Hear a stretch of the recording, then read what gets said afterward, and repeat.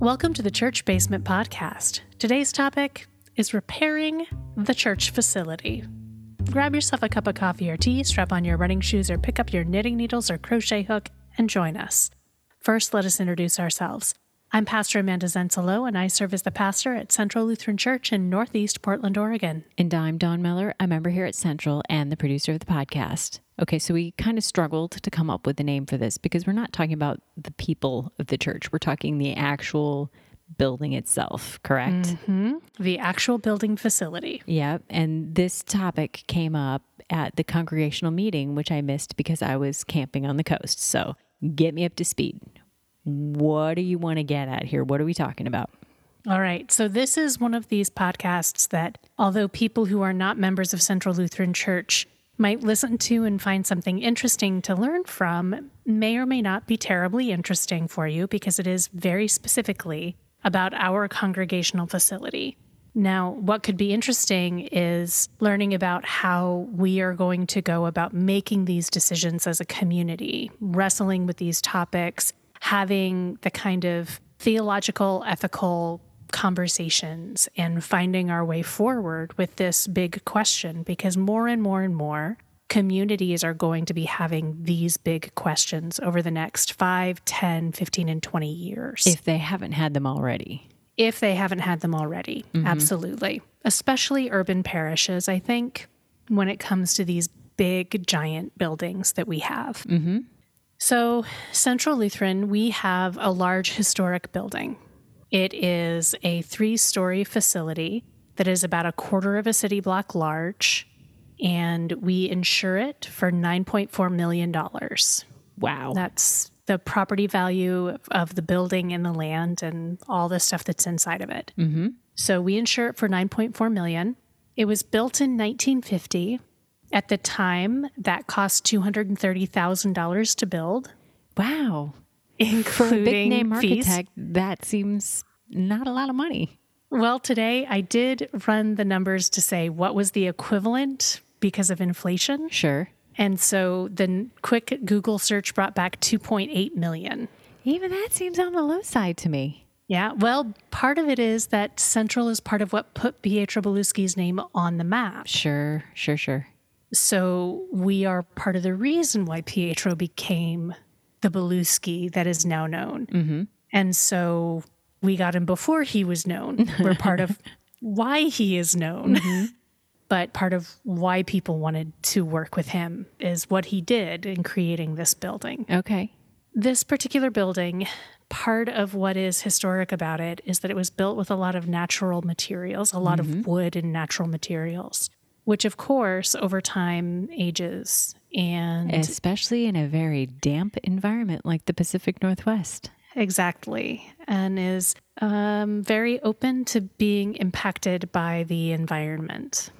We have, over the last almost decade, worked very hard. There's a restoration team that has done an incredible amount of restoration work on our facility. And you can go to our website and take a look at that work and see all of the things that have been done, from something as what seems as simple as restoring the copper lights on the exterior of the building, which is not actually simple, to taking a look at redoing some of the wood and sanding it down and polishing it and oiling it and staining it, to painting walls and redoing floors and all kinds of things, redoing every single roof on this structure pretty much in the time that I've been there, painting the exteriors over and over, repairing walls on the exterior that have had dry rot in them.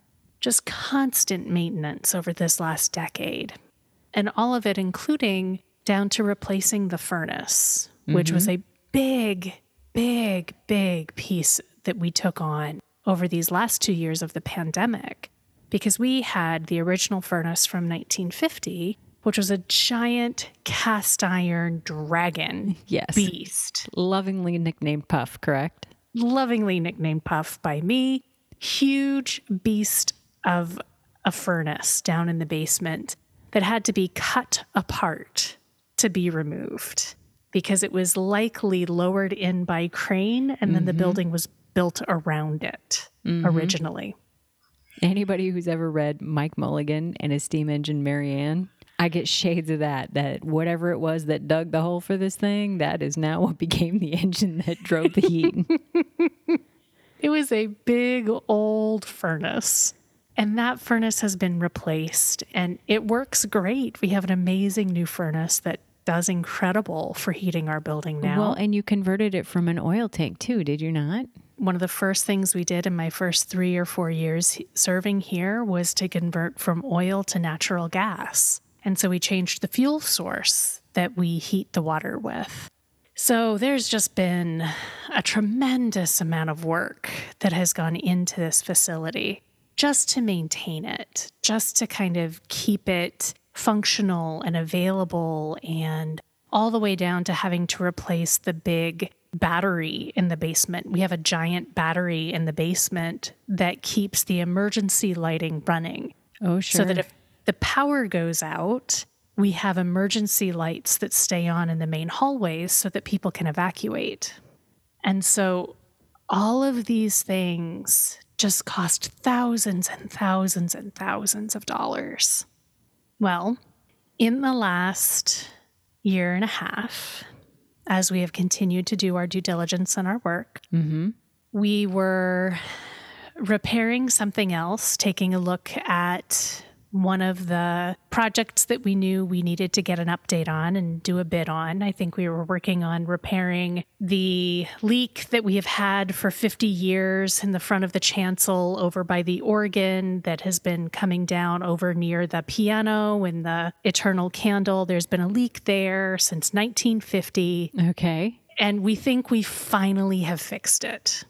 Minor miracle in that we think we have finally fixed this.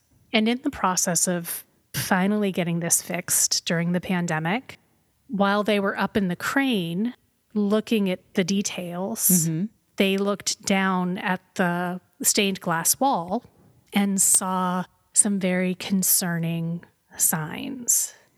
And so we got a grant from the Central Lutheran Foundation to have specialists come out and do some inspections on the stained glass wall, exterior and interior, to check it to make certain that it was still structurally sound and safe. And what has been discovered is that while it is still structurally sound and safe for people to be able to be present within the building, and those things are fine at this time, and that there is no concern with the beams that run across and hold up the ceiling of the sanctuary, that the stained glass walls and the wood that is holding the puzzle of the stained glass into the wall is dry rotting. Oh, no. And there is a lot of structural damage, a lot of dry rot that is happening. And we're uncertain how far down and how deep it is at this time, but we know that the work is going to have to be done. Sure. And the initial bids on that work have come back. I'm already preparing myself for the number. Yeah. The initial bids have come back on that work around $500,000 to $750,000. Wow. To repair that wall, because it's the entire west wall of the stained glass. Yeah, it is. So that's a lot. Yeah, it is. That is a lot. That's a lot of money. And anybody who's ever watched anything along the lines of This Old House knows that you still need the contingency, because as soon as you get in there, who knows what else has possibly gone wrong over a couple of decades. Exactly. And so we know that this is a problem. We also know that part of the architectural amazing feature that is part of what Central is known for is that in our sanctuary, we have the area where the congregation sits, and then we have this chancel that opens up to this very, very bright kind of eggshell blue area where the congregation sits is all wood and is kind of dark and has that beautiful stained glass wall that is the primary feature of that area. So that is the area that has the dry rot and will need to be rebuilt. And then the chancel area is plaster and brick exterior. It does have steel and reinforcements on the interior. So we're reinforced. We're not just brick. Nice. So we're okay there. But in order for the light to do what it does there, and part of what makes this a unique architectural feature is that there is a kind of proscenium arch almost that is like if you're a theater person, you know what a proscenium arch is. If you're not a theater person, think of it like a great big, how do you say that shape? What would you say that shape is? It's like an archway, like a door, and it goes out wider than the sanctuary, than the kind of area where people sit, and it goes up taller. And so that whole area that is wider than where people sit and taller than where people sit is all full of windows. And what that does is it faces in a direction that the light pours in during the morning.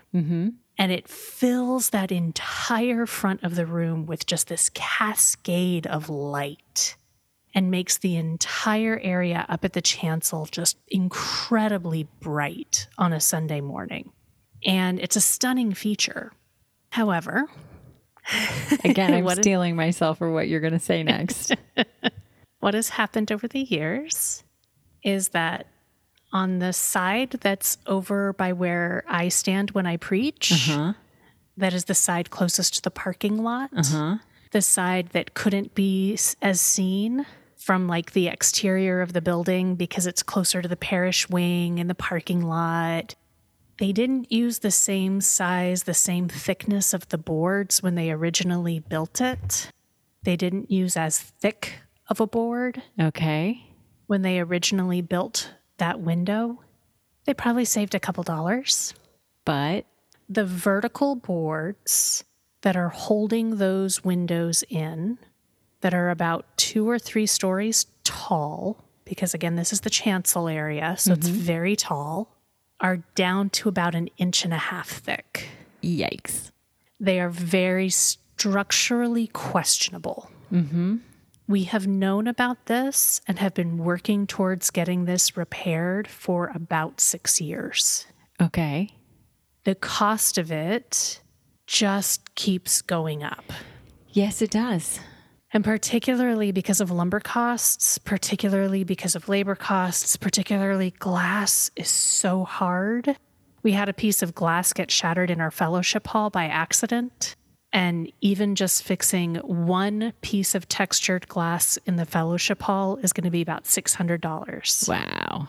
So if you can imagine that, imagine what it's going to cost to fix multiple story tall glass in the sanctuary. Wow. So we have that project. And of course, our elevator, which I got stuck in. But wait, there's more. There's more. The elevator I got stuck in on Good Friday is becoming obsolete. It is 20 years old, and they are stopping creating the mechanical parts for it, the electrical parts for it. Wow.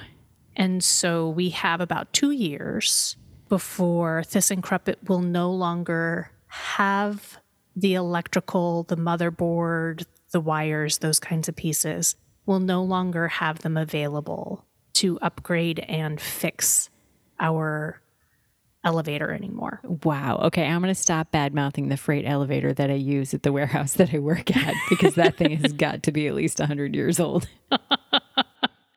So our elevator needs to either be upgraded and have a major rehaul or be completely replaced.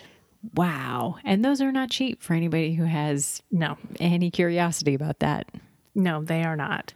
And the elevator is used a lot in our facility. Yeah, it is. It's used by parents with young children and their strollers. Yep. It's used by individuals with ADA accessibility. It's used by feeding programs that are taking large quantities of food up and down the different floors in order for storage. You know, it's just used a lot. And so we need our elevator. So these are 3 major projects. We also have, oh no, the large metal doors out front Oh, yes, that had the graffiti put on them. that had the graffiti put on them, and those are thousands of dollars to repair. And this is all just repair work. This is before we would even talk about if there's anything we would want to dream about upgrading or making better. So all of these things together create a need for approximately $1.5 million worth of repairs. Wow, that's a stunning number. Yeah. Okay, so over the years, at least in the Catholic Church and the other churches I've sort of come across, they talk about some sort of a building drive or a maintenance fund or a whatever you want to call it. Is that what we're talking about moving towards here? We're talking actually a bigger conversation. Okay. Partially, I did forget one more. Oh, no. I forgot about the chancel roof. Oh, no. Do you remember that big ice storm that we had? Oh, yeah. I think it was last year during the pandemic when like the trees were freezing and spearing the ground. Well, one of the trees speared the chancel roof. And so we got the tree out of the roof and sealed the roof up there, but some moisture got into the roof. Oh, no. So we have to get in there, get that moisture out, and reseal and fix that before there's any long-lasting permanent damage Wow. to the chancel roof. So that's the other one that I forgot about in this list. So instead of just looking at an ongoing maintenance fund, and we have that, and we have a plan, we have a scope of work, and we have a multi-year phased plan laid out, we also want to take a chance to say, wait a minute, let's ask a bigger question. Because when something like this comes up, it's not only the opportunity to wonder and ponder, like, how are we going to do this? But should we do this? Uh-huh. And why would we do this? Uh-huh. And perhaps most importantly, as a person of faith, who does our neighbor need us to be? Sure. Is this where you want to put your resources? And does our neighbor need us to do this? If we choose as a community to make this commitment to a $1.5 million capital campaign or a $2 million or a $3 million capital campaign, if we decide, yep, we're all in on this and we're even going to make some improvements, we're not just going to make repairs, we're going to make improvements and we're going to do all kinds of things. And we're going to listen to our neighborhood and listen to our neighbors and see what it is that we need to do to make this facility not just for us, but for our whole neighborhood. And we go down that path, it cannot just be for our worshiping community. It must be for our whole neighborhood. It must be for our whole community. Ethically, theologically, it cannot be only for us. And so this is where we are right now as a community. And this is where I think it becomes an interesting question for all of us in Christendom to kind of be wondering about. We have these facilities, we have these resources, we have these capacities and abilities and gifts, and we have these resources. And we are living in this time in 2022 in the United States of America. We have these gifts and skills and resources. What are we going to do with them? And how are we going to utilize them? We can choose for the next 8 to 10 years to spend our time and our energy and a large amount of money making a very pretty house for God for us. We can do that. Mm-hmm. Is that ethical? Is that theologically sound?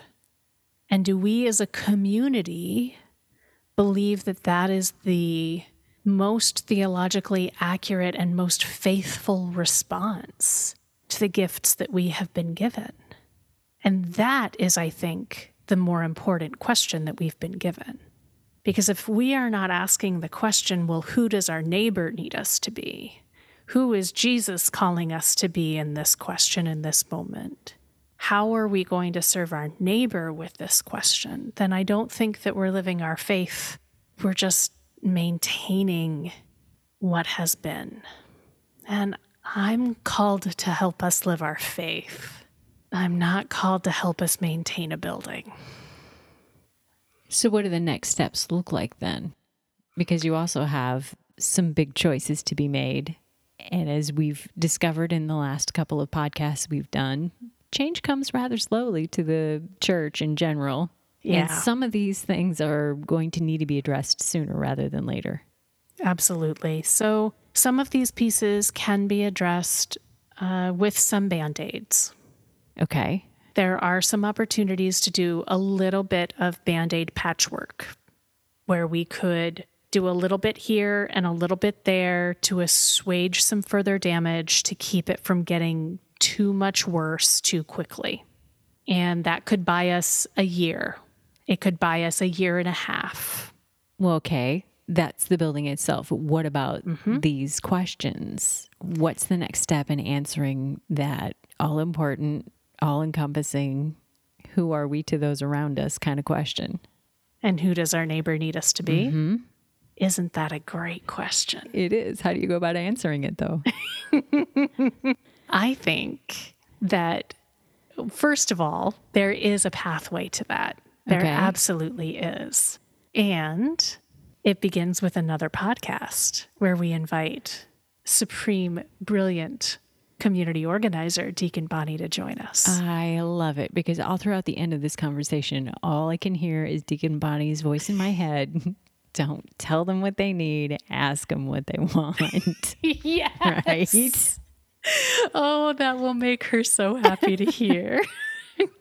Excellent. Well, I guess this means that's the end of this particular podcast, and everybody should stay tuned for next time.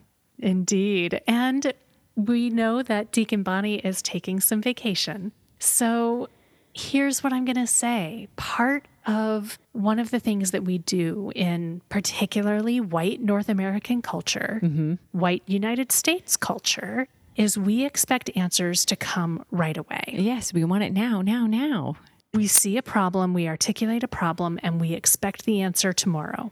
This is a big, potentially community-changing situation. We are not going to have an answer tomorrow. This is going to lead us into a listening season. Mm-hmm. This is going to lead us into new relationships. This is going to lead us into new conversations, potentially into new ways of being. I hope into new ways of being. It will take time. I'm not talking like we're going to chill for the next couple of years. No, we have a lot of hard work ahead of us over the next few years. Mm-hmm. But right now, if all that we do for the next week is sit and say, oh my goodness, this is a really big question. We really need the Holy Spirit to show up with us. Then that's what we do. We sit and recognize that we have an amazing opportunity for us as a community, and we invite the Holy Spirit to show up with us. And that's the beginning of this journey. For all of us to understand what is before us, to articulate the excitement at the potentials ahead, and to invite the Holy Spirit along on the journey, and to open our own hearts to be true participants in the journey, because that will set us up for an incredible journey ahead. Excellent. Well, thank you, Pastor Amanda, for taking the time to help us learn a little more about repairing this facility. I look forward to sitting down with you on a topic that's probably related sometime in the future. As do I. And if you have questions or if you are on a similar journey with your community, we would love to hear from you and be able to hold you in prayer alongside of our own journey. Until we are back in your ears again, you can reach out to us at podcast@centralportland.org. And remember, God loves you no matter what.